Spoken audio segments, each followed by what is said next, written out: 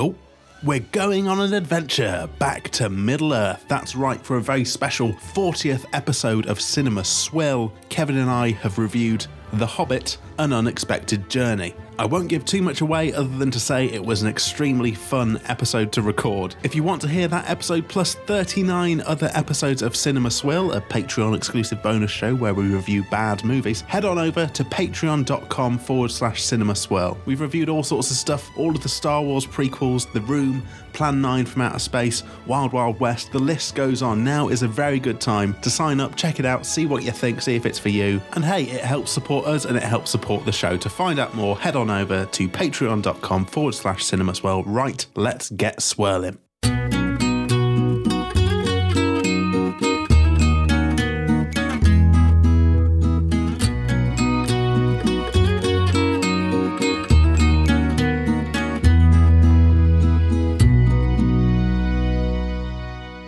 Cinema Swirl 1-2, buckle my episode number 92. It is, here we are once again.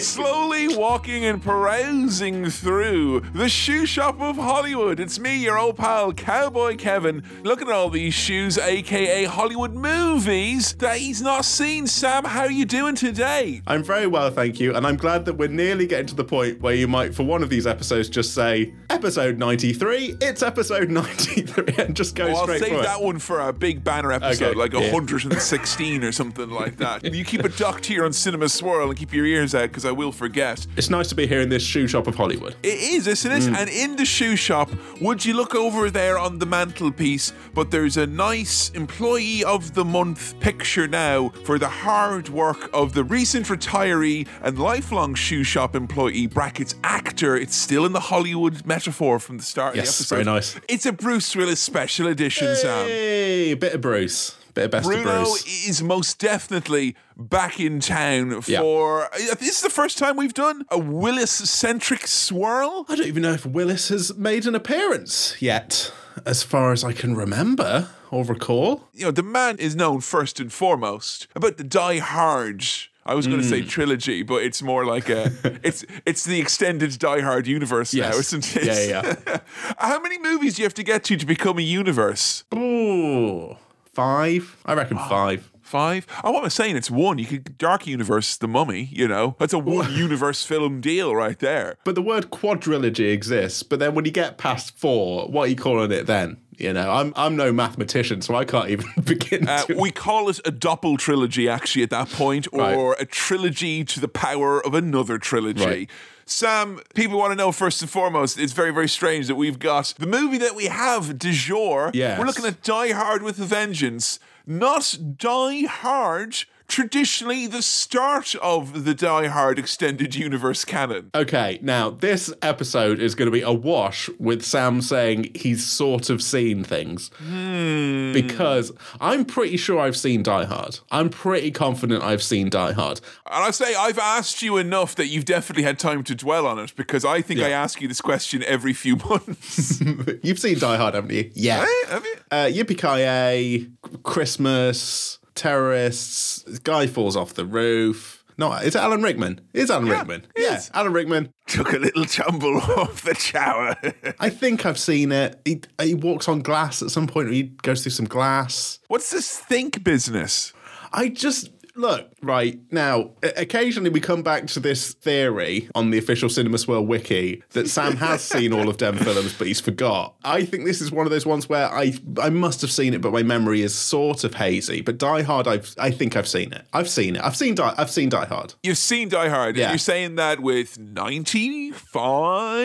I reckon a solid 90% confidence that I've watched Die Hard with some level of attention. Oh, the statisticians amongst us, they're raging that plus or minus 5% margin of error it's not been met. Now, Kevin, I don't think I've seen Die Hard 2, but you wanted to put Die Hard with a Vengeance into the swirl vote for Bruce Willis. Why is that? Well, the reason why, and there was a lot of thought went into this, mainly because I wanted this episode to be a celebration of the big man himself, Bruce Willis. Well done, good job on the acting career. And I felt that if we were sidestepping, no doubt, everyone's favourite Die Hard movie, Die Hard with a first installment, that if we skip by that and went into Die Hard 2, Die Hard Forever, if we went straight into that, and look, there are those of you sitting at home going, Kevin, the sequence of events, I know, but let's all be honest, and I may be going out on a limb here, but Die Hard 3 eats Die Hard 2's lunch as far as I'm concerned. Sorry, is that a plot detail that you're spoiling?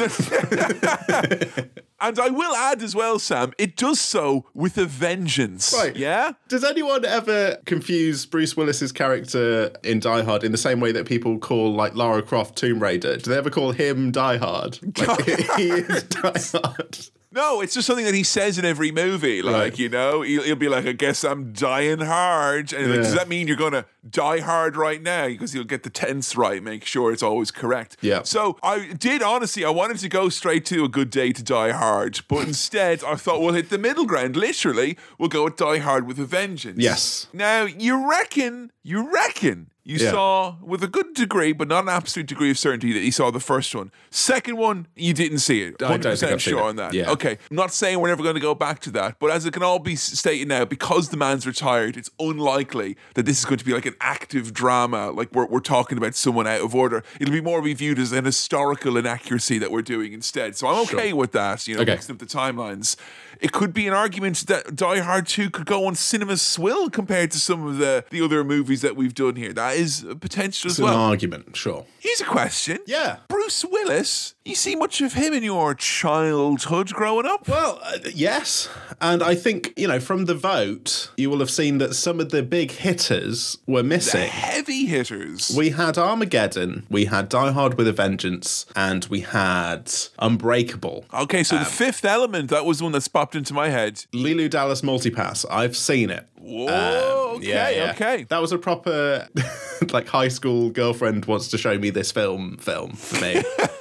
And I really enjoyed it. I had a great time, but that's what that was. Sixth Sense? Yeah, seen that. Seen it? If I haven't, no, I've definitely seen it. No, you know what? 99% accuracy, I have seen The Sixth Sense. Or if I haven't, which I have, I know enough about it that I don't think there's that much fun that can be taken from me watching it. Okay, fair enough. Seen that. Seen Pulp Fiction. I know that would be a tricky one to do as a Bruce Willis swirl, but he's a prominent, character in it. Seen that. I mean, for me, I remember seeing Pulp Fiction for the first time, and because I was just a kid, I didn't really, so way too young, didn't realize, didn't know many of the actors who were in it. I didn't even recognize Quentin Tarantino at that point in time, or Uma Thurman. It was pre-Batman and Robin, folks. That's when I saw it, right? Sure. But when Bruce Willis showed up, it was like, it was like when he showed up in Friends. It was like, it was like when he showed up in that special game that was made for PlayStation 1. Like, I remember being an N64 owner and reading Games Master and being like, Bruce Willis is making a special game for PlayStation 1. And I'd be like, I'm sure Miyamoto and the gang know what they're doing, but this is certainly cause for concern. Yeah. Look, my knowledge of this Die Hard film entirely comes from Die Hard Trilogy, the video game on that was my PlayStation next 1. Question. Yeah.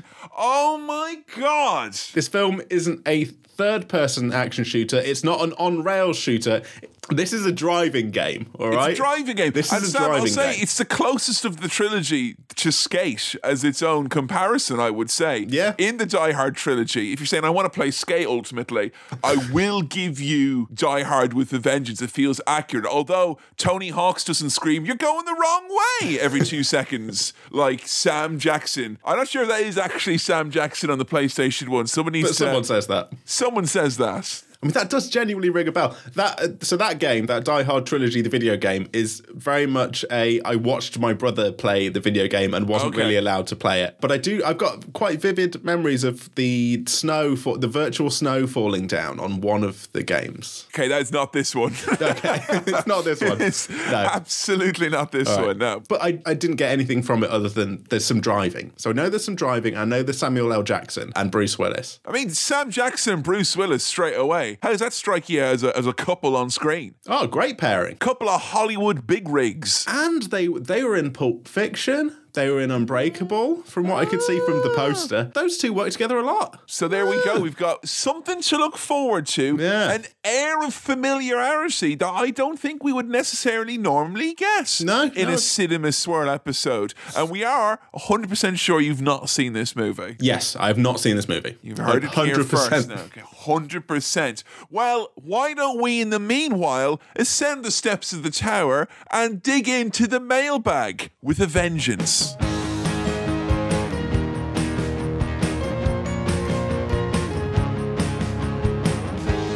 Welcome to the mailbag with a vengeance and with some questions. Questions with a vengeance as well. If you've got questions, queries, or comments for the mailbag, you can send them on in to cinemaswirl@gmail.com. That's cinemaswirl@gmail.com, CC with a vengeance. Or the socials at cinemaswirl/cinemaswirl, you know, the ones. The usual places. So this question, which is apropos because we've been talking about video game versions of films stuff, right? That's true, and that would mean, because that discussion is both apropos and apropos if and or nothing. Yes. I think this is the flip reverse here. Hit the remix. Liam writes, why do you think movies about video games, Mortal Kombat, Street Fighter, Tomb Raider, etc., are by and large terrible or not very good at best? And we've had our fair share of video game movies on Cinema Swirl. Yeah, we've done a couple of, because we did Mortal Kombat, Annihilation. Yes. And we did... Mortal Kombat with a Vengeance. Did we do Street Fighter as well? Did Street Fighter. We did JCVD in the house. We did Super Mario Brothers. Yeah. Not to spoil the prestige of the behind the paywall content, Sam, but I reckon you and we had pretty good times with most of those titles in one way or another. We did, but they are shit, right? They're kind of fun. They're the good kind of bad, where they're fun bad, and sometimes just genuinely fun. But there is a reputation that video game movies are always pretty pants, and there's not many exceptions to that. There's a lot of buzz about like Detective Pikachu and these Sonic movies that are out now to be like, they're decent romps, they're good, you know, yeah, because that's such a rare thing. But those feel less like kind of we're trying to make a movie about the game. It's more like we're making a movie that is set kind of with references to the game, and it has enough winks and nods to the kind of to the property and all that, because I think that's what like Sonic and Detective Pikachu, they're grand old blockbuster popcorn classics as far as I'm concerned. Yeah. But I think they were almost trying to not give you the deliberate experience of picking up and trying to play one of those games, whereas I felt Tomb Raider was like it wanted to give you those scenes that you were used to seeing and couldn't help but be annoyed by comparison. Maybe that's it, I don't know. Yeah, it's a tough one. I mean, you get a lot of like, oh, the film's not as good as the book, but there are a lot of films that are good that are adapted from books, but you pretty much universally across the board get, the film is not as good as the video game, but video games ain't books, Yeah, and I think those things are very, very different, Yeah. What I'm intrigued by is the upcoming, and he says this now to immediately date this episode, May of 2022, but they're making a series of The Last of Us, and I think that perhaps because video games, much to a lot of people's chagrin who tried to play some and move on to others, are such long experiences, they're trying to get that down to 2 hours. That's fucking boo-boo bananas. Whereas if you give me a nice series, I can have a little bit more fun with that. That's why I enjoyed Shenmue the series and have not found any investors for my Shenmue live action movie. The Shenmue we could have caught. Come on, money on the table. I think we're getting there though, aren't we, in terms of adapting video games? It's taken a long time of figuring it out, and I think you're right that a lot of video game stories now can't really easily be adapted to just a film. You're basically saying to me that Tom Holland and Uncharted were standing on the shoulders of giants, is what we're basically saying. I mean, was that shit? I kind of came and went, Yeah, we talked about this. This is funny. It reminds me very much of what we were talking about on The Hobbit, which is just dropped over on Cinema Swirl on the Patreon, which is like these movies that come out and feel like make absolutely no impact whatsoever in your social bubble or anything you're advertised to. We looked up, The Hobbit made the same amount of money as the Lord of the Rings trilogy in profit,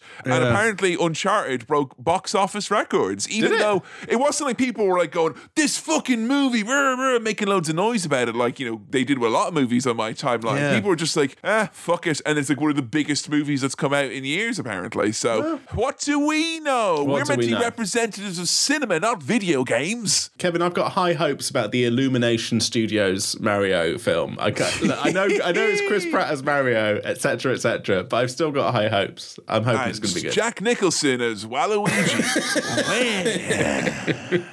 So thank you very much for your question, Liam. Yeah, thanks for the question. I don't really know why, but it's a big, deep question, isn't it? Right. The issue with fielding questions from the socials is we get something like this where I say, the following question from Bungle reads as follows.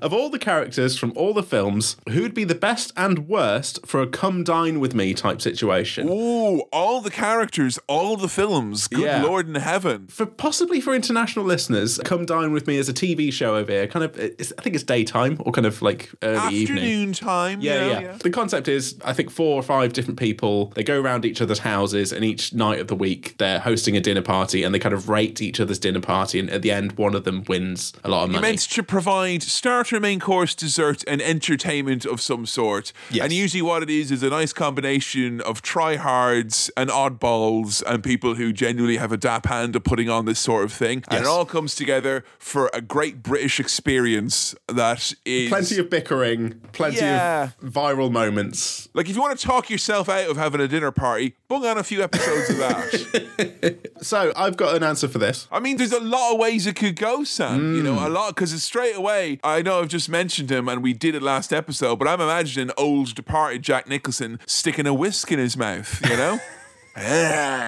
He'd do that just to intimidate a potential rat, wouldn't he? You know, just pop up. It's almost as disgusting as what he did with the hand in that movie, you know, but it's actually still quite disturbing in its own right. By the way, sidebar, in the time since our last episode, I've been to Ireland briefly. I went to Dublin. I did look around in the shops for a grey T-shirt that just says Irish on it, but I couldn't find one.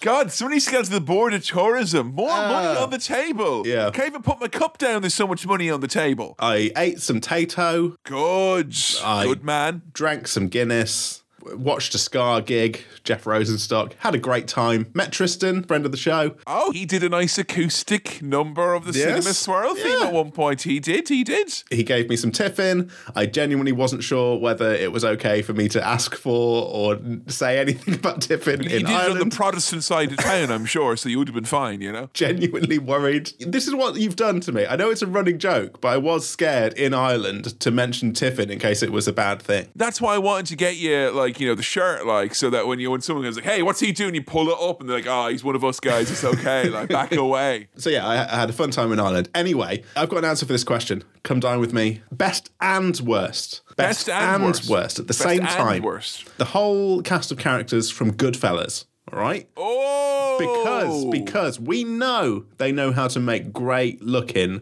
and definitely delicious food. No one's disputing the gravy, Sam. I wasn't even bringing that up into the conversation. But I'm worried about the entertainment, and I'm worried, quite frankly, about the ambience. Yes, because we also know, as well as being great chefs, they are very, very sensitive to any kind of slight or insult.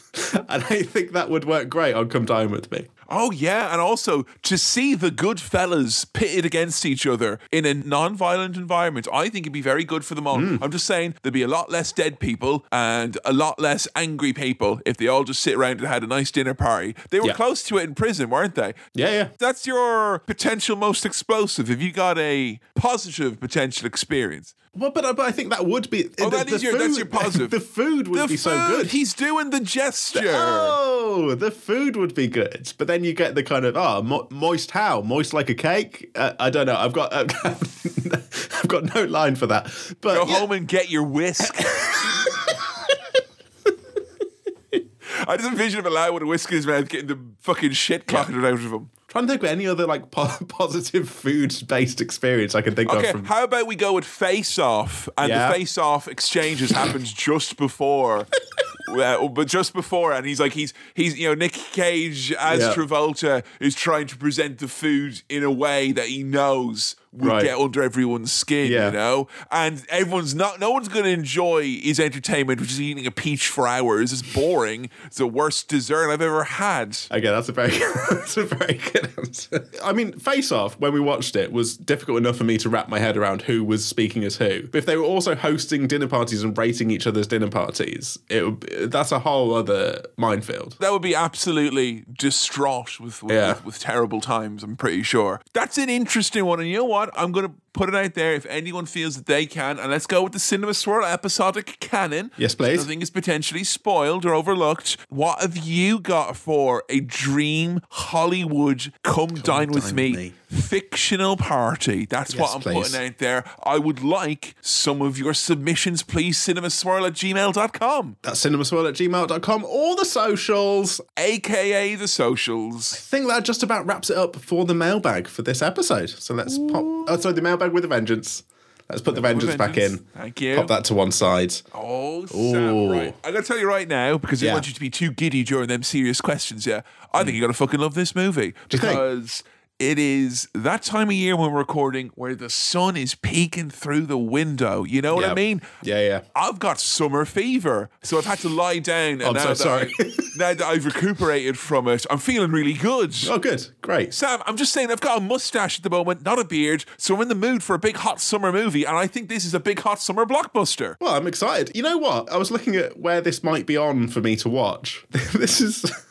You have to boot up the PS1 and let your brother do a long play, I think. You got a couple of hours and an old tube TV. I did not expect this to be on Disney Plus. Oh, beautiful. Yeah, it's on Disney Plus at time of record in the UK. Once we started talking about where things were, I felt now that we've become a bit of a public service, at least for listeners in the UK and Ireland, at the very least. I'm excited. You're excited. Yeah. Let's go do a Cinema Swirl with a Vengeance.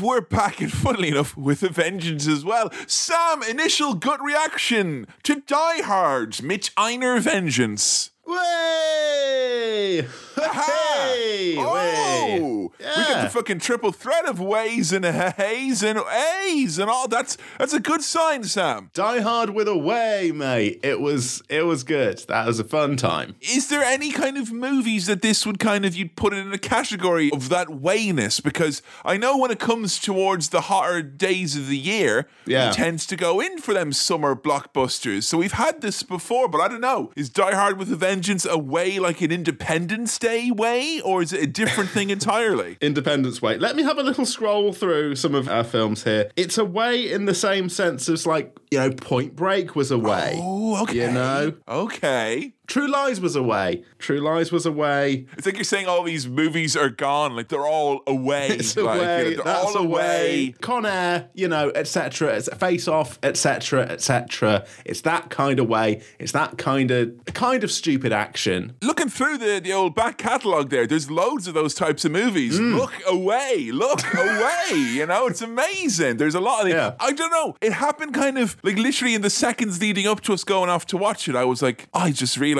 now this is just going to be right up his fucking alley. Like, if I am some sort of a human algorithm that is rubbish, like a real life, you know, a voice assistant that's meant to learn your tastes and all that, this is the one time I've successfully realised I think I have got a little bit of an insight, I think, to what you might I'm pointing right at you. What you might like. And it turns out you like movies with a vengeance. Absolutely correct. Loved it. Also, little note here, Passion of the Christ was away in a manger because it's got Jesus in it. That was a film we did. You know, it's another great thing about this hot movie, that hot soundtrack. I remember immediately being a little child walking around going, hot town, hot town, hot town, hot town, hot town. And imagine if it was a very close day back in Ireland, aka a humid hot day, and there's a little fucking annoying shy going, hot town, hot hot town. God almighty, I made some migraines in my day, I bet you. I mean, look, straight in with that. I mean, we're not straight in. The reason why I know it's one of those fucking films, one of those Way films, is the title. When it comes in, it kind of smashes in and it makes noise. Kung, chung, and like things bash together. It's, what's that? There's a subtitle coming in. Perhaps it's going to go... like it's a car careening out of control. I feel like Scrap Heap Challenge did that, or at least the music of Scrap Heap Challenge had that real kind of clunky... Yeah, there's a clunky industrialness to it. All we can say is the title screen of Die Hard with a Vengeance no doubt has a massive figurative carbon footprint is what we're saying. Absolutely, yeah. And then to go into Hot Town, Summer in the City.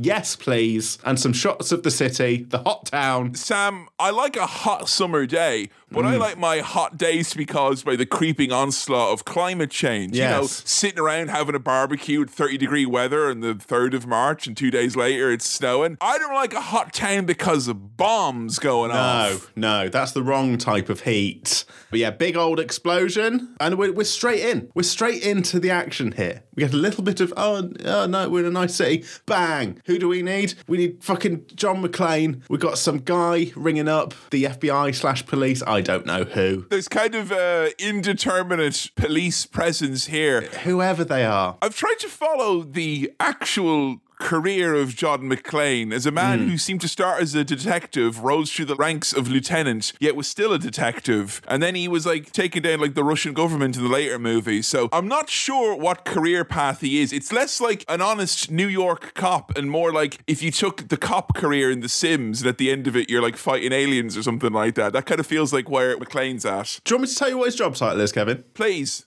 Badass. Oh. He's a badass. He's a badass. He's a badass. He's a badass. And let me tell you, there's nothing more badass than being hungover Brucey boy. Oh, he's so hungover. And they get a call from a man with a German accent saying his name's Simon, doing riddles and shit. This is a Batman movie. We got the Riddler here. Forget your Joker. Simon Sagan, or as the Germans say, Simon Says, or as the Germans Sagan, Simon Sagan.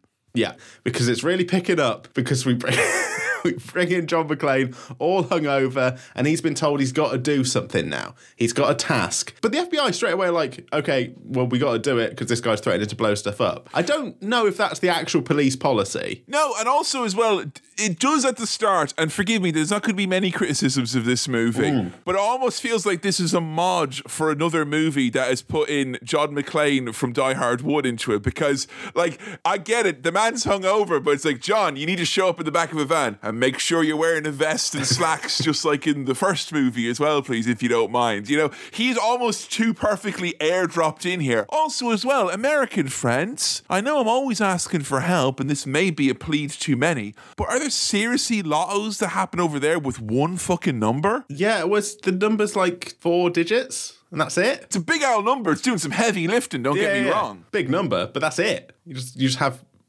69 or whatever. Yeah, that's my number. You can't steal it. I did 2 years of statistics at university, and it leads me to believe that the chances of getting one long number right is slightly better than a series of possibly 2-digit numbers wrong. So I don't know. I feel like I might go to New York and hit up that lottery. Easy money is what I'm saying. Easy money. So Bruce Willis in this is like aggressively handsome is what I wrote down. You know what, Sam? I noted a touch of eyeliner there to help with the hangover. You noticed that? He had a little bit of a little subtle, only a little subtle, like a wrestler who's getting slightly too old in the advent of HD television. He's just got a little subtle, and maybe it's because I had the upscaling turned on. We've been down this road before. There was a little touch of dark around there. So he was looking well, was John McClane. It's looking good. I got the iconic vest. And the iconic attitude as well, Sam. You know what I'm saying? And you know what, right? Because we've got a Riddler type figure in this, I was already making little notes thinking I'm going to try and get ahead of this guy. There were repeated reference to these cops doing their badge numbers as the thing, and I was writing down badge numbers, trying to be like, these numbers are going to come up later. I'm going to get ahead of this. Fucking Johnny Lost over here. No, the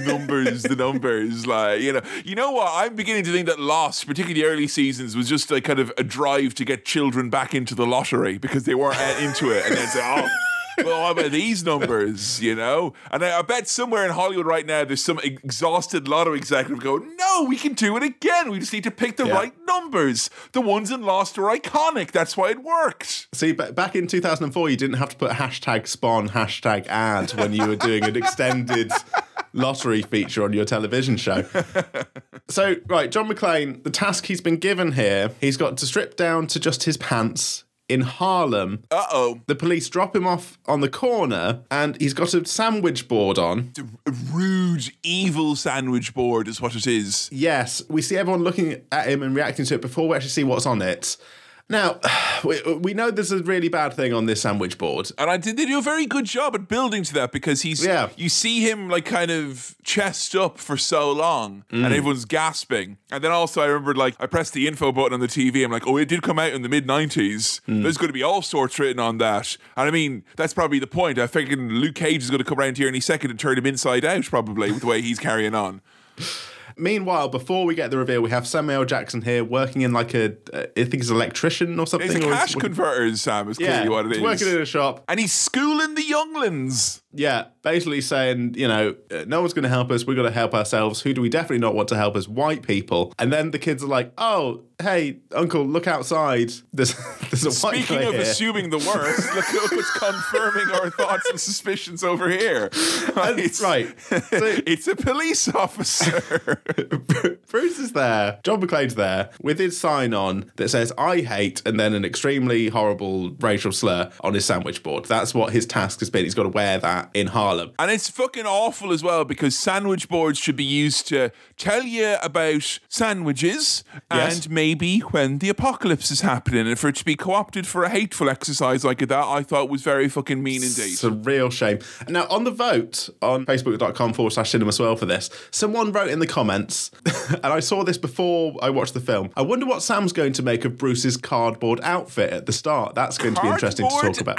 Outfit? Yes. So I thought we'd get John McClane dressed as a fucking robot or something with tinfoil wrapped around him. And I was really excited for him wearing... And he's in Harlem, so all those boys in the corner, they see him like, what the fuck are you doing? And he's like, bleep, bloop, blah, blip, blah. And I mean, I can't tell you how disappointed I was to be completely wrong about that assumption. Also, another note about this. Yeah, you thought you were getting cardboard hijinks and instead you just got cardboard racism, which is nowhere near as fun. On the sort of censored version, that they show on telly during the day or airplanes and stuff, the sign says, I hate everybody, which is you can see a photo of let me tell you, when them humanists on the corner saw that, they were fucking livid. Absolutely, they wanted to kill him. Oh, another bloody misanthrope. Oh, bloody hell, let's beat him up.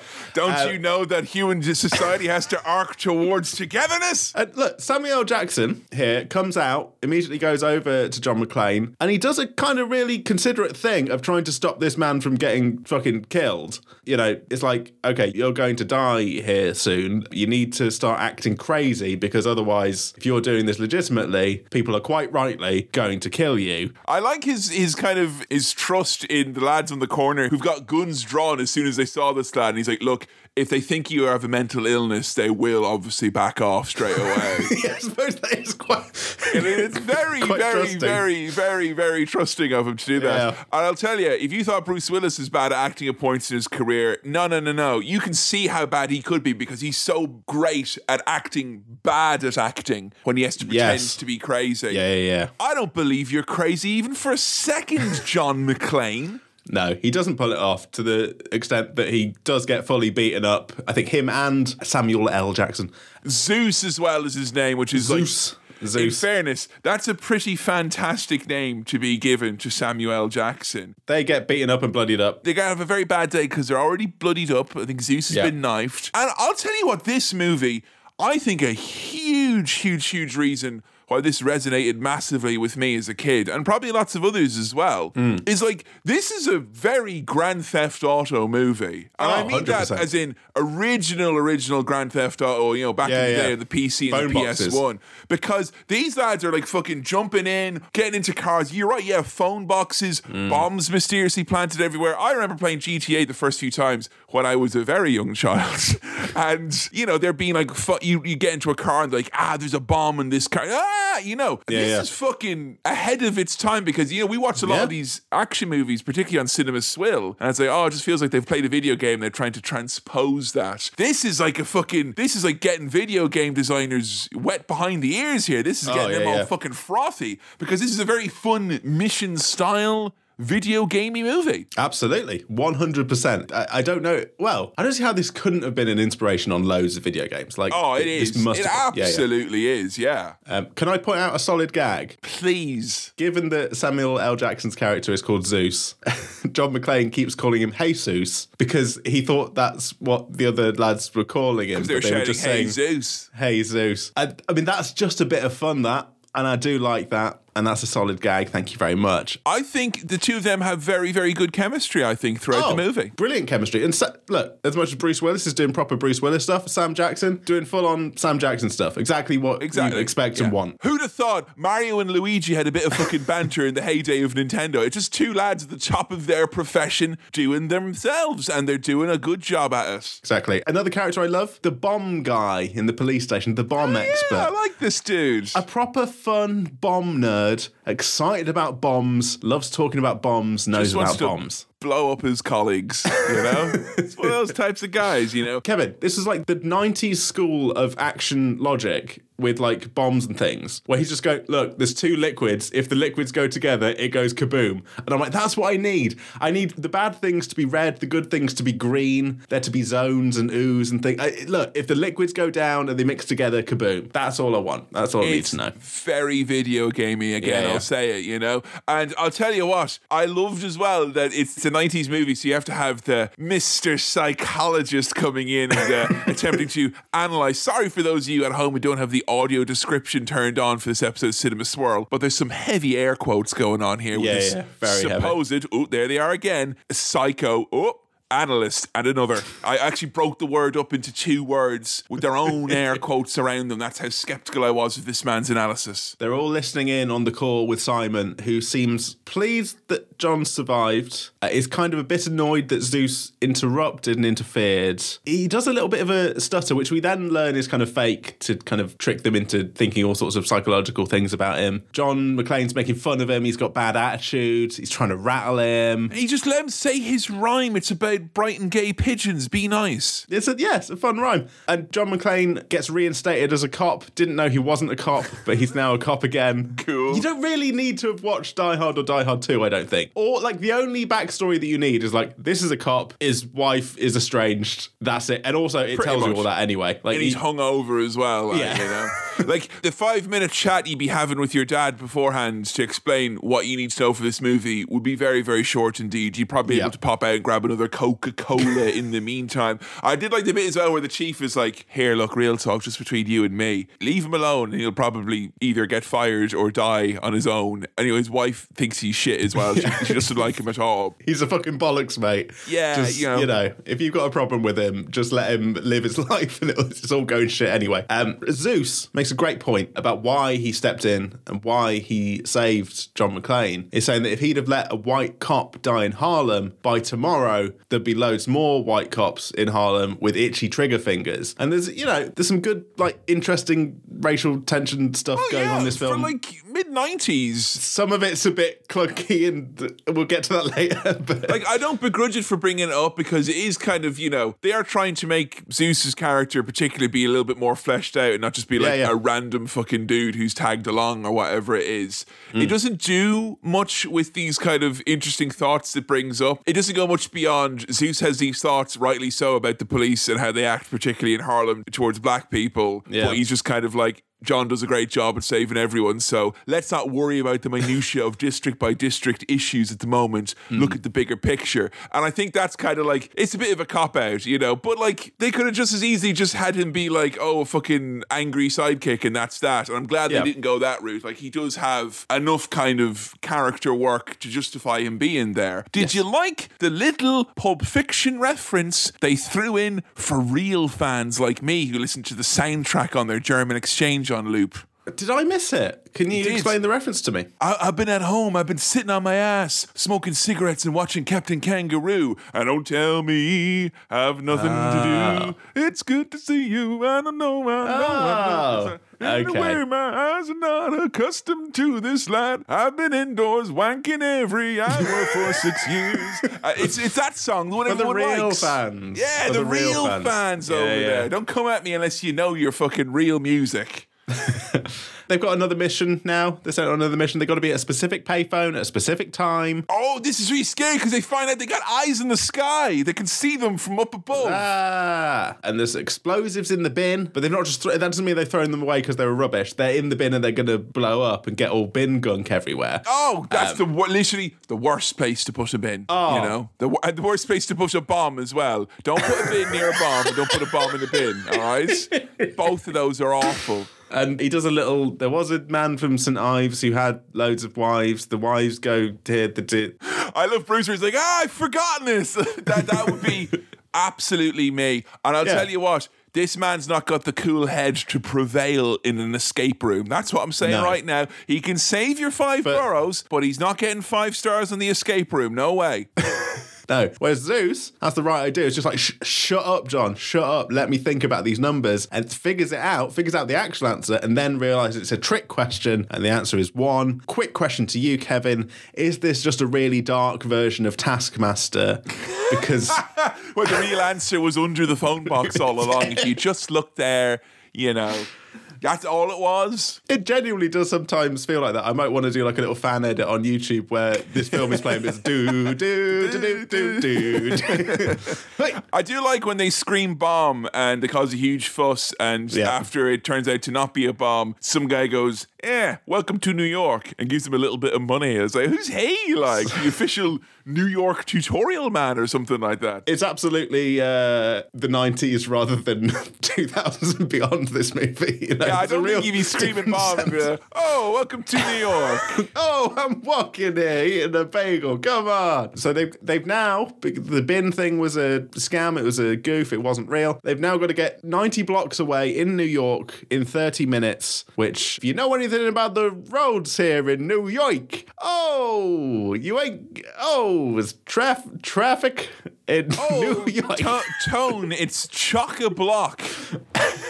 You know, the special Sopranos extended edition where he hits kind of major traffic on the bridge going into the island, and it's like, takes him a bit longer than you would have liked. He has to go on to his second cigar, and then he gets an upset tummy afterwards. Woke up this morning. Should have woken up a bit earlier this morning to beat the rush, mate, is what you should have done. Yeah. Exactly. Again, reminding me very much of Grand Theft Auto here with the taxi getting a nice close shave and then them driving through a park. You know, that was... it's pretty good stuff. It's excellent stuff. It's proper driving game stuff. I understand why in the Die Hard trilogy video game they made this one the driving game, because the driving stuff is so much fun. Oh, baby, it's fun. Yeah, it's just really fast, really fun driving stuff. It absolutely feels video gamey. It's a blast. It's a real blast. Sam, don't say that when there's bombs, all right? Sorry, it's a fun time. It's a good drivey time. It's an explosion. Vroom, vroom. Fuck. So there's a mad dash to the hospital I think they need to go to next. That's where the next bomb is. But then they find themselves in the subway. Yes. I don't think the New York subway system could deal with bombs. That feels like that would cause delays and difficulty. Yeah, and I think they've... Did they split up at this point? I think they split up because John's heading for the bomb on the train. Zeus has got to go to a different phone booth, also on the subway. They reckon if they split up, they have a better chance of making it back to the phone on time. Yeah. But like when he's in the car, that's when the Wall Street man comes in and he's like, you there, boy, drive me to another part of Wall Street. Yeah, because he's in a taxi and the guy actually gets in trying to be a customer and he's a real dickhead about it, so it's fine that he's in danger. That's funny. There's nothing quite puts fear in a taxi driver, even if you're a temporary taxi driver like my man Zeus here, than someone saying, I'll have your medallion. Well, the thing is, Zeus accidentally clicked in the analog stick and triggered the taxi missions. So it's not actually that guy's fault. That's legitimate. Right, John McClane, he lifts up like a subway grate and then just jumps down onto a train. Is that actually feasibly possible in New York? Because that's amazing if it is, that you can just see down into the subway. I didn't know that. I'm pretty sure, in Paris in the subway, people just hop over, don't they? They go, and they hop over like that. I think in New York, it's just the same thing. You just drop down. The one thing you didn't get was the meow, meow, meow sound effect that usually come with that. So he's there looking around through the smelly old train looking for the bomb, and he sees a police phone box. Get ready, here's a good one coming up for you now. This is very good. Okay, here we go. More like a police blown box. Blown up, that is, because there is a C4 bomb inside, which is an explosive device. Yeah, and I reckon that bomb hidden inside that police call box might be bigger on the inside than it looks on the outside, because the TARDIS from Doctor Who is a police call box, and that's honestly, I don't know what that means. That's bigger on the Wait, you tell me that fucking freak English doctor is flying around in a bomb? Jesus fucking Christ. No, that's Dr. Boom. That's Dr. Boom. Jesus Christ. Anyway, so, right, Zeus is trying to get access to a specific phone booth. He kind of tells someone to go away who's on the phone. He needs to be at this phone at this time. But then he gets in trouble with a subway cop. So he's got a cop pointing a gun at him. He had an itchy trigger finger, didn't he? Jesus Christ. Yeah. And he doesn't even understand, mate, the Ribena is Mexican, all right? There's fucking big shit going on here. Yeah, the cop looked like nervous, but in a dangerous way, that kind of horrible thing. So McClane manages to get the explosive device, and then he goes to the back of the train, and sure, it's a big bomb out the rear, and that's me after a big curry is what it is. Boom! A big explosion, and all your carriages fall off. Yes, yeah, you kind of jackknife into a weird shape and slide all along the floor. Boom. Yeah, he managed to just chuck the bomb out the back of the train before it explodes, and it knocks everything. It kind of jackknifes into the station, knocks everything over. And because they split up and they weren't at the phone booth at the same time, both of them, they failed the task anyway. Oh, that's what blew up the bomb. But yeah, John McClane coming out of the wreckage laughing. What a cool dude. What a cool dude. Right? And there's at least 4 times, I think, in this movie where it's like, here, you know what you've done there? You've given me the action movie finale of the dude coming out covered in shit, being like, Ethan at the end of Mission Impossible, coming out of the wreck or whatever.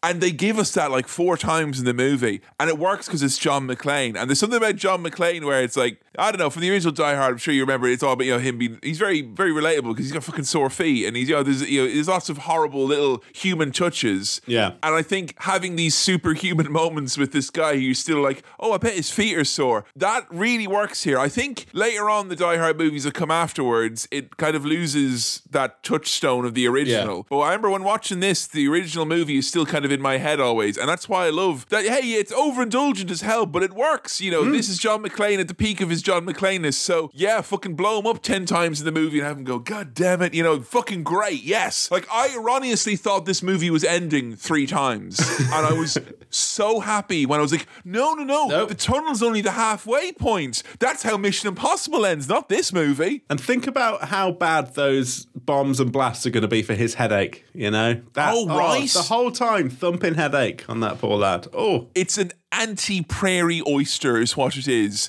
which is something I've enjoyed recently, not as a hangover cure. I just like a spicy yolk. Oh, good for you. It's a good one. Not an oyster fan. I know, that's why you should have a prairie oyster. It's an egg what is yolk. It's an egg yolk. Worcester sauce, salt, pepper, Tabasco, bam, down the hatch. Fucking amazing. Because you got all that tangy spice and then a creamy yolk mellows it out. It's fucking good. And glossy coat as well. There you go. There you go. There's Kevin's That's your cooking tip of the episode. Yeah. There you go. Boom. The FBI/police or whoever. It's the FBI and I quote, another agency. Those guys. They think they might know who the guy is who's doing this. They've got some pictures. Yeah, it's an obscure colonel and a freelance terrorist. And that is a tag team from the 80s waiting to happen. And it's Jeremy Irons. The real Iron Man's in the house. As Simon says. It turns out he's Hans Gruber from the first one's brother. Now, were suspecting that from the German accent earlier on? Were you expecting that? No, didn't even put two and two together. It doesn't feel like a movie that would be like, having plot points from previous movies brought in. That's why it's such a shock. It's like, what? But you made reference to the other one? It's very kind, though, because it really does a kind of previously on Die Hard, and then you see a little flashback to like, okay, yeah.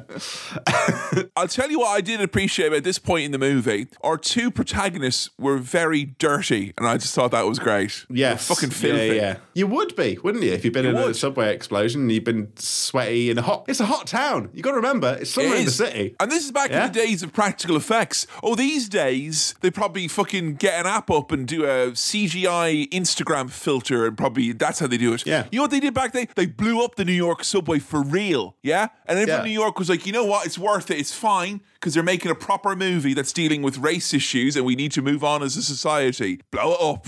The backs of their necks are literally dirty and gritty. It's not effects, They're having a hard time. So Simon's ringing up again. Also, I think, at this point, right, don't answer. Just leave him. Let him leave an answer phone message or something. Yeah, just... Yeah. No, I do to him. I'd set the voicemail to be, hello? What? Nah. Oh, man. Let me tell you, no one was rushing to leave this guy a voicemail when he was 18 years old. Let me tell you. So he's calling. He's apparently put some explosives in a mystery school. A mystery school? And John McClane and Zeus, they've got to complete these tasks. Otherwise, a school goes boom. There's also a thing where it's like, oh, you FBI, stay off your radios because the radio detonator, reacts to your frequencies, or some excuse to make it more complicated and more difficult for guess them. What? I don't know if I mentioned this before, but it struck true to home because my school had a bomb threat back in the day, and it was not fun because they refused to tell us that it was a bomb threat. So you had 500 or 600 people all stood out like it was a fire drill for 3 hours, slowly realizing it was probably a bomb threat. And anytime someone said the word bomb threat, one of the teachers would, shh, stop, no, because they thought that it would like spread like wildfire. Right. We'd go, bomb threat. School down for summer. We properly, get Alice Cooper about it. So, did a John McClane figure turn up and try and save the day? Or no, did it just... Interesting. I was thinking about this the other night, right? Yeah. I think I may have told this story on the podcast before, but this has actually happened at this point because I believe a fight did break out during that between boys, unrelated, all boys school, everyone getting older, angry. They started fighting, possibly about the bomb threat. And then one of the teachers whose job, you ever have a teacher whose job is to drive the van as well? A van teacher? You know, one of those teachers who drives the van? No, but I'm going with you. There's a teacher who will drive the van as well. And he saw this happening, and this was a teacher in some position of responsibility. So during the bomb threat, we're all stood up for 2 or 3 hours waiting. This lad sees the fight, and he drove the van right up and skidded it right in front of all the students to make them stop fighting. And it was a gravel driveway, and it went everywhere. This guy didn't chip his glasses, and he was very fortunate to not have done so. But yeah, bomb threat, 0 out of 10 experience. John McClane did not show up. Instead, a man broke up a fight with a van. I mean, that sounds dangerous, that van approach. I don't think he should be doing that. It's fucking ridiculous. Absolutely ridiculous. The police have deduced that they're at least allowed to search the schools, but Simon says they can't evacuate the schools, otherwise he'll blow it up. So they're off to go and search all of the schools. So they rope in like all of the fucking police and public services and everything to go and search every school in New York. And now they have bought it hook, line and sinker. And there's fucking hell, let me tell you, the big reveal here, because Simon's got a fake American voice. He's got all sorts at his fingertips, including big garbage trucks. Yeah. He's got a fleet of garbage trucks, which are, again, very video gamey, driving the big trucks around, that heavy steering. I just want to point out, there's a lad in I think a police station or something, with the worst fitting shirt I've ever seen. There's just one little character who just... wears a really bad, unflattering shirt, and then a woman in response to him being like, oh yeah, we got to man all these calls today because everything's being diverted, and she's like, and I'm gonna marry Donald Trump, and it just doesn't sit the same now, that kind of thing. Back when he was just a mogul. Oh, they've ruined it now, haven't they? And now that you know this New York is a New York that canonically features Donald Trump, you're like 0.001% less invested in the city not being blown to kingdom come. It's some proper supervillain shit right here. And let me tell you, there's more than a few movies, cough, cough, The Dark Knight, that have liberally borrowed all of the fucking visuals of this. People going, oh, that Dark Knight, it was very like Heat, wasn't it? Very like Heat, very like Heat, Michael Mann's Heat. No, it fucking wasn't. It's just Die Hard 3. With a Vengeance. Yeah. Put school label on the side of that dump truck. It's basically the same thing. They're all going to a garbage dump anyway. Drop your children off at the dump, aka the school. Beep, beep, beep.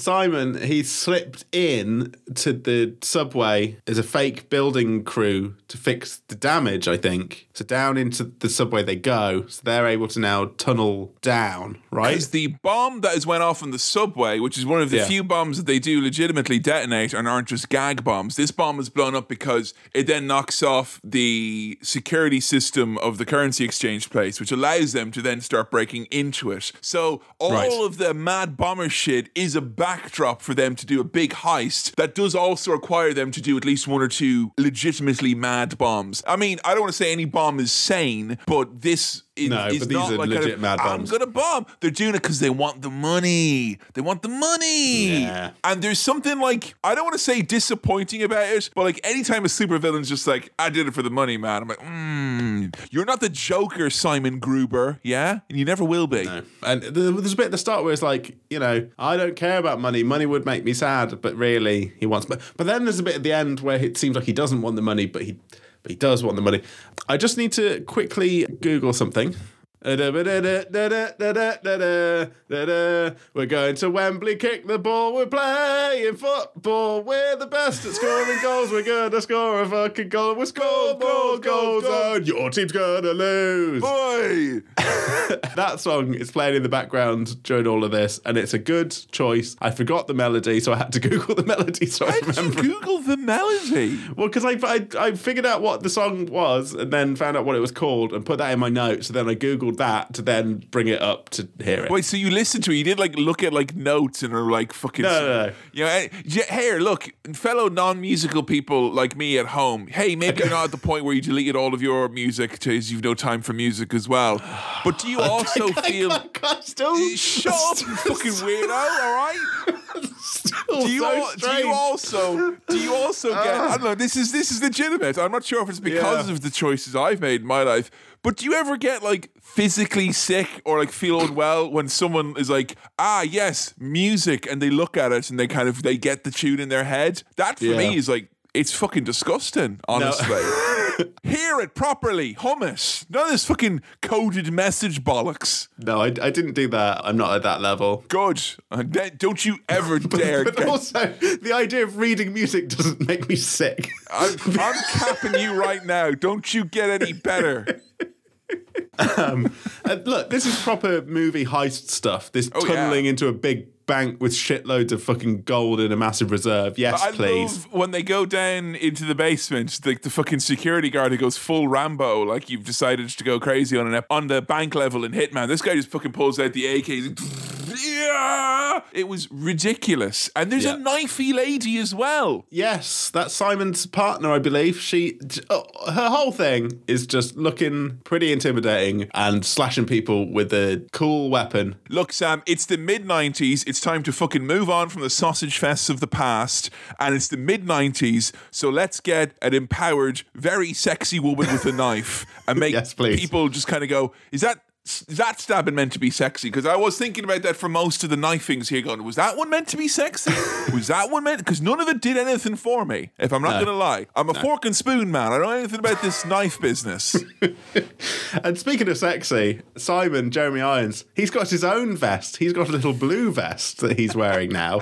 So we've got two hunks with vests. Jeremy Irons, in the contract stated that he would get to be wearing the tank top as well, and Bruce Willis would have have to share the spotlight. Yeah, that's a proper, like, little brother, mum says we have to play a 2-player game thing. Like, the director says I get to wear a vest too. So he wears one as well. We got lots of gold here as well. $140 billion worth, mate. That's going to cause a headache. Back in the 90s, that was worth loads. Could you imagine the big wet bite the government will take out of your arse when you put that in your bank account?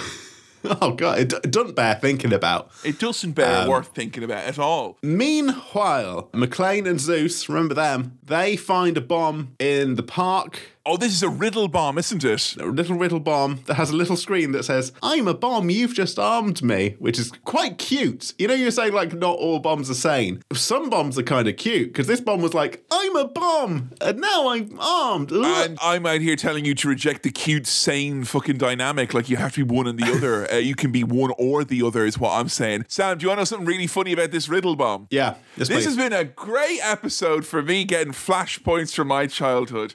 On a school tour once, I went on when I was 8 years old.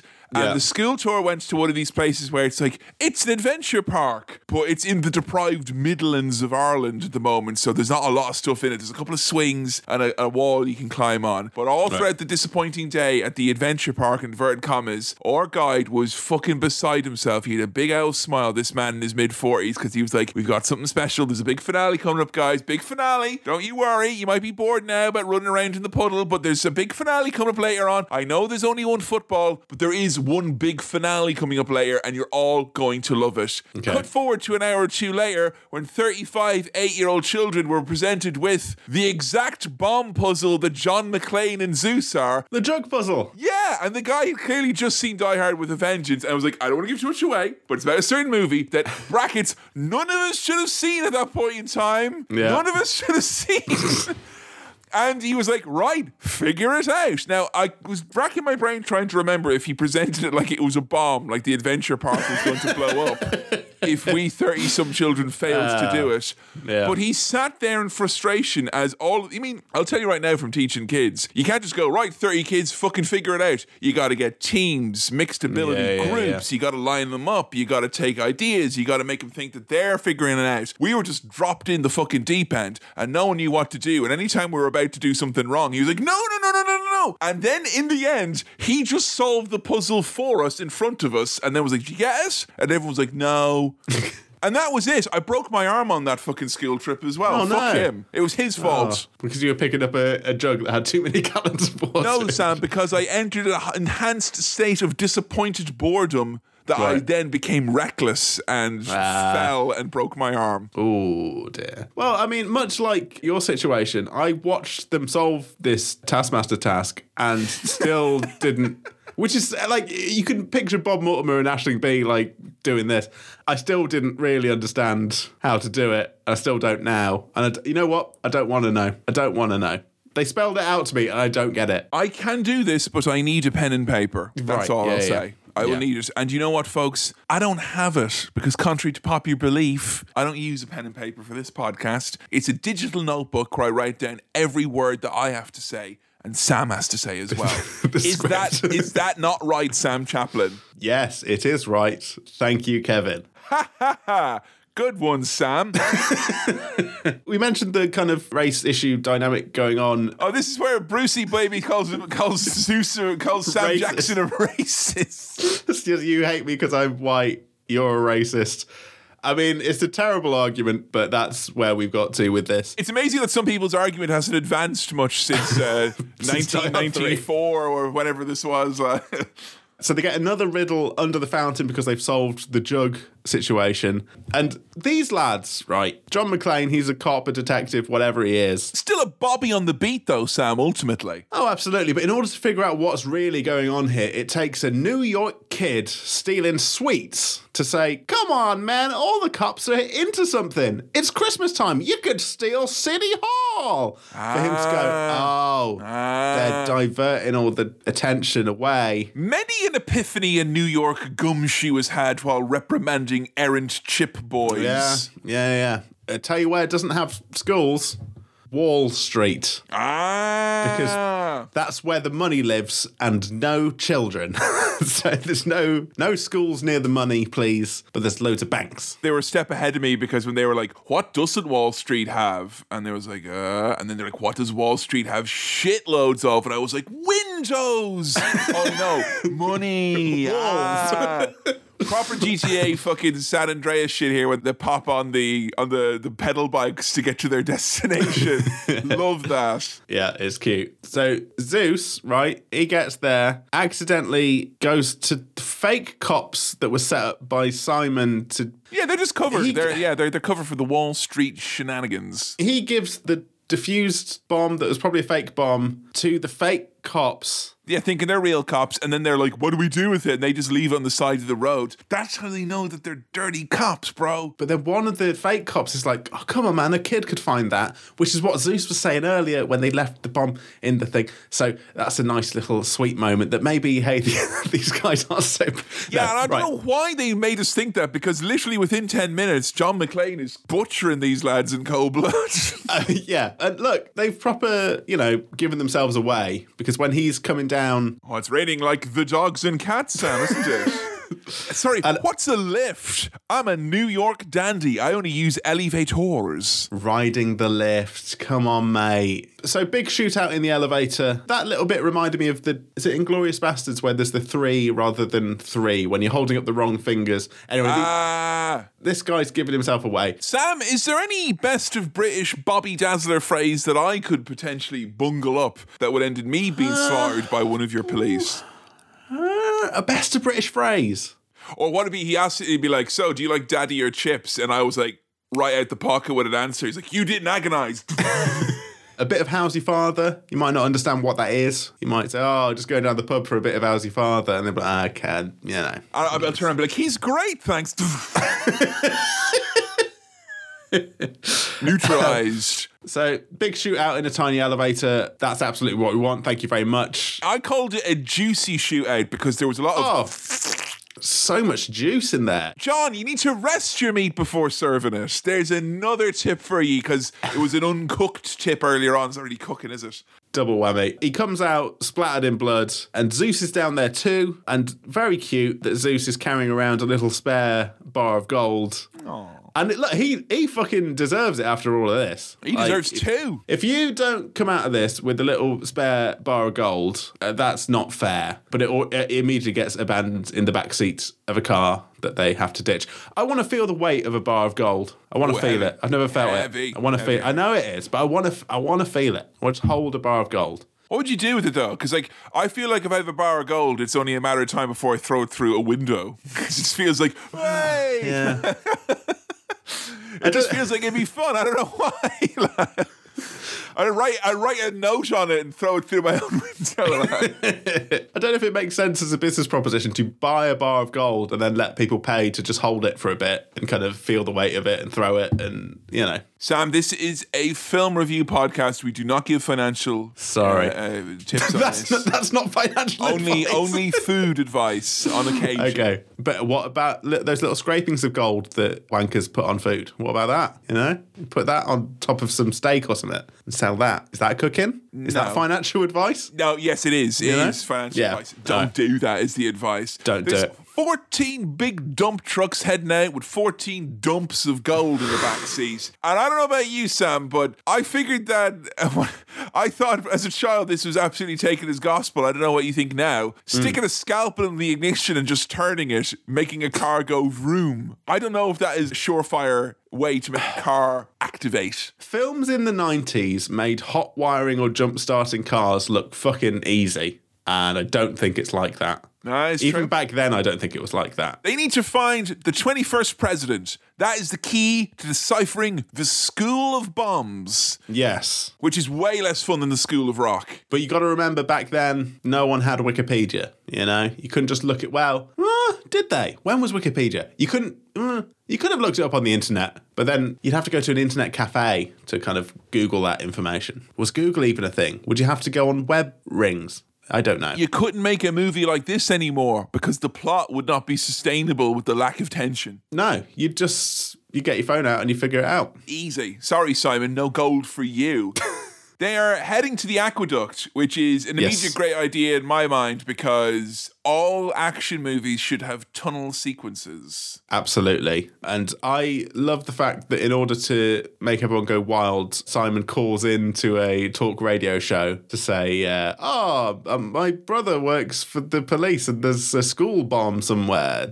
They've said they don't know which school it is, to send everyone into a frenzy, and to really fuck shit up. He's in a hot town frenzy in the old town tonight. John McClane, while he's heading down with a buddy, a truck buddy who he's gained as an ally in this late movie scene. There's something about John McClane donning a high-vis vest and a hard hat and then just going over and shooting the first person he sees. That was really funny to me. It's very funny. I know we can get away with anything on The Real Hustle with the high-vis vest, but my God, he just gunned some people down in an aqueduct. But look, passers-by would just think that's normal behaviour because of the high-vis. You know what my biggest fear in the world is, Sam? Is that someday, not that I would be caught in a John McClane jape or an adventure, I don't think that's in me, I don't think I'll ever have that happen to me, but if, say, someone else near me was like murdering loads of people and they turn around and go, I need you to get my captain in this precinct, go call him now. Who the fuck are you calling? Like, do you know how many...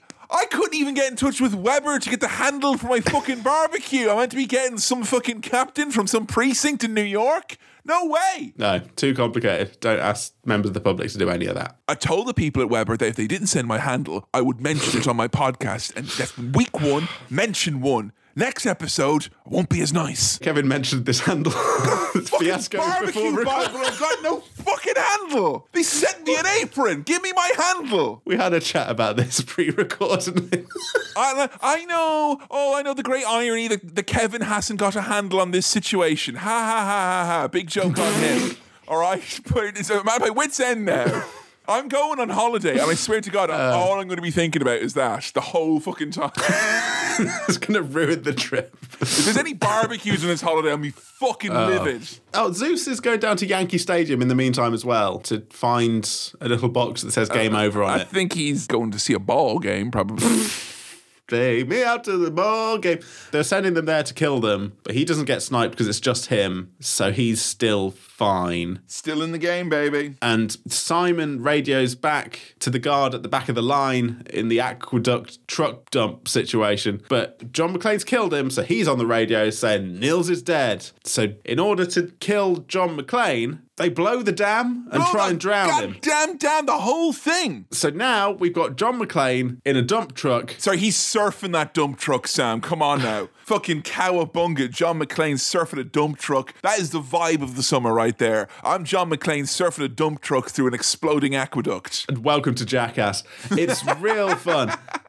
John McClane versus running water is a fight I want to see. He shoots out of a manhole like he's in a cartoon whale. It's fucking brilliant. Hey, I think most of the effects in this are practical and nothing looks ropey or silly. I think some of the water stuff looks a little bit weird here, but it's absolutely fine. And him shooting out of the ground, out of an aqueduct, into a big puddle. Coming out like he's a clogged pore. It was fucking amazing. Fucking funny, man. That's good stuff. Just in time for Zeus to find him. And just in time as well, they figured out who the 21st president of the United States of America was. It was Chester J. Arthur, who was also notable for being the first president in office to play the banjo, which is my fun presidential fact, of which I have literally a dozen. You love presidential stuff. You had a big book of presidents, didn't you? I love presidents, and I was very happy to thumb through it and figure out something fun for the fans of Cinema Swirl. You would have been fine in this situation. You would have probably known, right? I mean, I had to guess. You probably don't know the numbers. I don't really know the numbers, but I guess it was like halfway through. So I was thinking,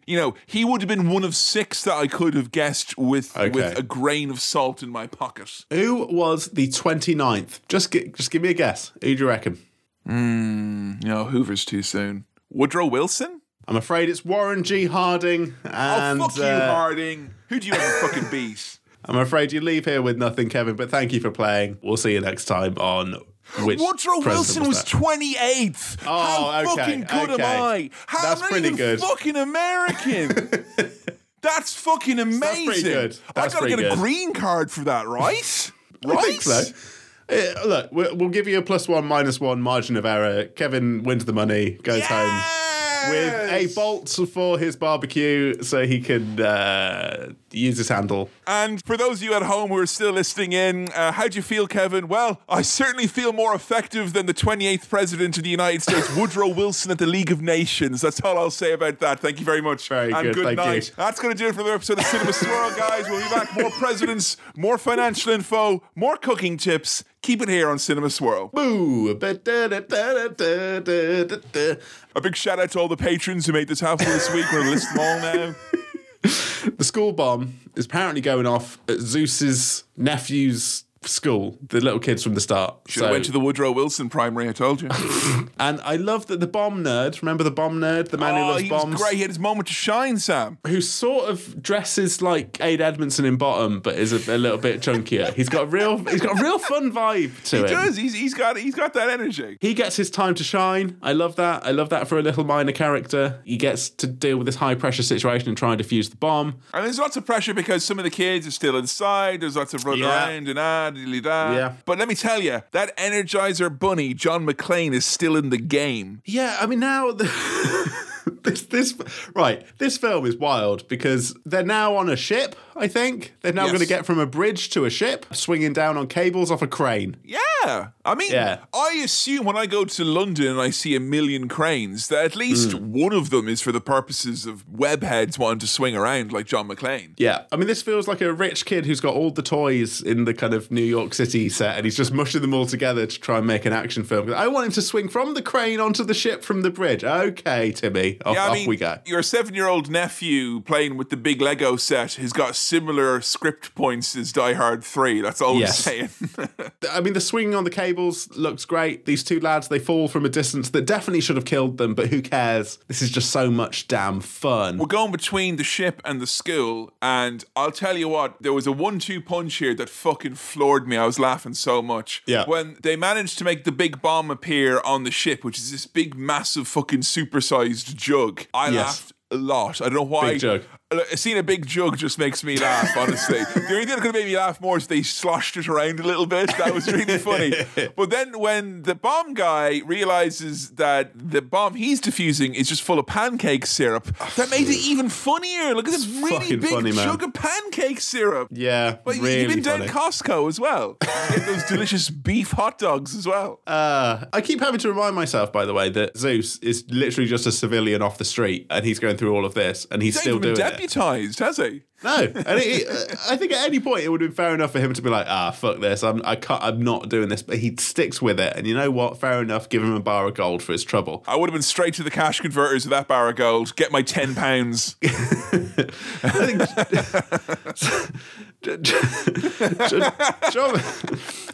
John McClane, at some point here, has a face-off with the kind of sub-villain, not the real villain. There's a kind of other bloke that's not Jeremy Irons.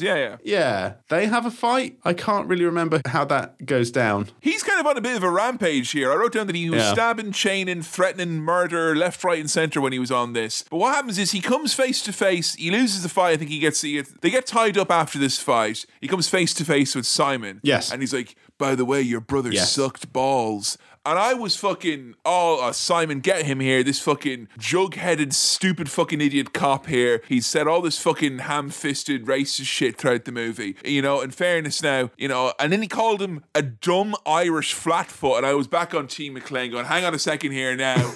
That's not fair. I think this German lad, I think we should dig up his brother and kill him again and throw him up. Let's go get a fucking couple of flashlights and a shovel and throw that big lump of sod that's got a fucking decayed corpse in a coffin in it. Throw that off Nagasaki Tower and watch it go boom, a big fucking mushroom cloud of dust and ashes and demon souls going on. Your shit. Yeah. And then it'd kill you as well, the brother. Yes. So, let me try and drill down into what the plan is. The plan, and again, this sounds like a child's plan, is to blow up all the gold and sink it into the river / sea, whatever that is, in New York. And so, but they tie Zeus and John to it, and his last request is, can I have some aspirins for my bad headache? Because I got a goddamn headache that would make my wife turn asshole.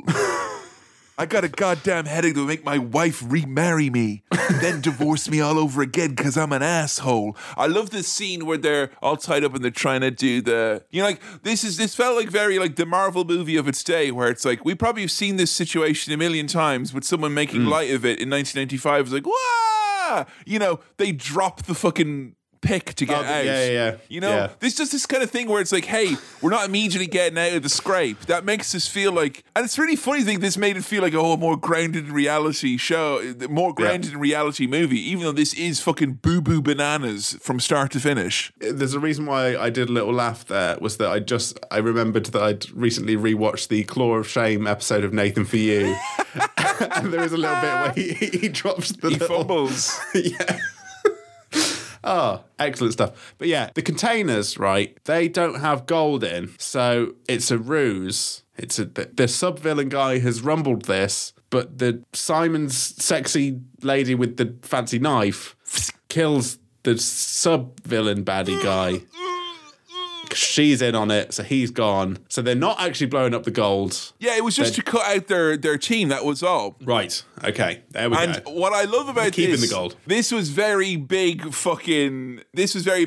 DeVito in It's Always Sunny in Philadelphia vibes here, where for some reason Jeremy Irons was like, hello everyone, I am back. I'm the villain, we have enough money to buy our own country. Hey! Now I'm gonna get me some of that sweet knife lady. And we just get a really fucking intense little sex scene with these two. Just like, we gotta see the villain get his fucking dick wet, I guess. He has his little victory sex with his wife or whatever. And I just think, fine, you do that. That's all right. But you had to have shown me Hans getting it on in the first movie, because this just feels like unfinished business now. I want to know how Alan Rickman makes love in character as Hans Gruber, and I am just kind of guessing based on his brother's performance, which I think I would be at best inferring what that would be like, Yeah, absolutely. By the way, I think you did mention this, but like Zeus and John, they do get away and they get out of this situation and they're safe, but they're just like, I guess we lost and we didn't win. And Zeus is like, I'll give your ex-wife a call. It's fine. We did the best we could. Okay. But he fucking Sherlocks it by looking at the aspirin bottle and somehow figures out where they are based on where the aspirin has come from. I don't really understand that. Look, Sam, what's important is that the moment when two men are on a boat you believe is going to explode with their hands tied behind their back about to escape is not the finale. No, the finale is when they go, let's just go get this motherfucker, and we get fucking helicopters and trucks. Whirly birds everywhere. Yeah, these fucking birds are cooked, baby. And he's like, say hello to your brother. And I swear to God, the electric cable that falls into this chopper gets caught up. It's like them twirly fireworks, except there's two human beings inside. And he's like, yeah, motherfucker, yippee skippy, yay, you goddamn asshole. It's honestly, it prefaces the low energy nature of some of his later performances. Like, he was so spent at the end of this movie, just like, yeah, dippity doo dah, motherfucker. It's so great. I mean, it's a real fun little cap off to this film. That the final showdown is basically But Brucey, baby, your ex-wife's on the phone. Yeah, fuck her too. Yippity dee dah, motherfucker. It's a fun little ending. Scatman John McClane, that is. Yeah, there's a little whirly bird battle. He wins. He doesn't get shot. It's fine. That bird was cooked, baby. Bird gets cooked. The end. Credits. Fun time had by all. The baddie's gone. Baddie's dead. Baddie blown up. Hey, and you know what, Sam? This is a movie that was, I think, into 2 hours 15. It was a chunky old fucking film indeed. Yeah, quite a long boy. Lots of false finishes, because I was literally kind of, I was dusting myself off and getting up ready to make him a fucking lunch a couple of times while watching this. There's a lot of false finishes, which oftentimes, in video games, it always pisses me off if I get multiple false finishes. In the movies, I had non-stop fun, start to finish. Yeah. Non-stop? It was an absolute riot, this film. Fun, action-packed. The action looks great. The performances were great. The big explosions were cool from an effects standpoint. It doesn't have the kind of neatness of the original Die Hard, where it's like, hey, we're in a tower, ground floor, top floor, baddies. No, I know. That's so simple, and this is like, here, there, da, da, da. But there's so many action movies where it feels like they're taking you on that high-speed journey of going here, there, and everywhere, but it doesn't feel like they're like, we have to go here. It's just like, we're going here now. Oh, shit, here it goes. And then they're there. Whereas this, the fact that we jumped around to 20 different places, it felt like part of the story. And as everyone was getting sweatier and grosser as the movie went on, it just became more frantic and enjoyable. Look, and as a big fan of Taskmaster, I enjoyed the kind of riddle nature of this and the kind of city-wide Taskmaster, Sam, is what it was. I think the wild goose chase chaos of this is a real part of the fun. Whereas Sam, the wild goose chase was more than worth a gander, if you don't mind me saying so. And let me tell you, that bird is cooked. The fact that in a different film, that kind of chaotic, where are they now? Who are they talking to? What's going on? Would feel confusing and kind of strange. Here, that's part of it. That's a deliberate, they are running around. They are trying to solve everything at once. Who's lying? Who's, actually tunneling under the fucking city, under the guise that there's a bomb over here. It's a lot of fun. It's a real fun, engaging, action-packed, good time. Is it a romp? Or because we're dealing, even though ham-fistedly, because we deal with racial tensions and fucking, I mean, in inverted commas, deal with, I think, honestly, the way they deal with that is, Samuel Jackson's character making some real good points at the start. John McClane saying, you're racist because you don't like me because I'm white. And then by the end, them both being like, we good? Yeah, we're great. We're friends At the end, like, bros before hoes, though, am I right? Yippee-ki-yay, motherfucker. Da-da-da-da-da-da. Hey, I mean, it sort of starts to touch on some stuff and then doesn't really go anywhere with it. But I guess at the same time, it's a Die Hard movie, and the key thing here is just, the action and the drama of it. It's not... Is there anything about it that kind of maybe hampered the enjoyment? Is there anything that this movie wasn't that you were hoping it would be? Well, no, because I was just thinking that it's not necessarily, it's plot rich, but is it character rich? But then the characters are great, and the dynamic between, Samuel Jackson and Bruce Willis is fantastic, and it develops over time. There was a really great villain, Jeremy Irons as Simon / Gruber's brother. Voice. I'm just saying, Jeremy Irons, don't get into podcasting because you'll push us all out of a job. Well, so you will. Absolutely. So, it's what you expect from a Die Hard movie, but with a little twist in that it's a bit more literally bright. Like, a lot of this takes place during the day and out and about in broad daylight in a city driving around. I just love the expanse of it, I just feel like, here's a fucking shitty, stupid analogy that will probably upset more people than it will make any sense to. But if Die Hard Wood is Super Mario Bros, this is Mario 64, because you're going in all directions here. It just feels like this movie has got fucking a lot of space, almost too much space to breathe. It's almost overwhelming where this movie can and constantly does go, because it is relentless and non-stop. But this movie is, I think, ignited a little bit of an else spark, because I think Bruce Willis was the star of the show. I think we can all agree on that front. Yes. He had a big part of our childhoods, it seems. Even you, the non-movie watcher, this was a guy where it felt like there was, this was a cultural touchstone for you and I both, a rare shared film cultural touchstone from both of our childhoods. Separated by a cruel Irish sea and parents with much different opinions on what children should be doing in their downtime. That is nice to know that it exists. Joe told me that she and her friends used to celebrate Bruce Willis Day, which was Bruce Willis's birthday, and they would watch lots of Bruce Willis movies. And I feel I got to find out when Bruce's birthday is, and maybe we should do another Willis review for Swirl or for Swill. Yeah. I don't know. Die Hard 2, where are you at with that? Would you want to see it after having seen this? Well, now I found out how unnecessary it is to have seen it in order to understand 3. It's kind of interesting. But I'm curious about it. It definitely has its defenders. We will get people being like, how in the fuck are you saying Die Hard 2 is bad? But I know there are people who agree with that as well. I don't know. I still feel that 3 was a smarter decision to go into before 2. But maybe we will do 2 at some point. I had a very good time with this, and I'm curious to watch more Die Hard. I think beyond 3, we get into the tricky, more recent Die Hard territory. Sam, every day is a good day to Die Hard as far as I'm concerned. Which would be quite fun to explore at some point down the line, perhaps. But as it is, you know how I describe this film? What's that, Sam? It's a fucking blockbuster. Yes! Yeah. God damn it.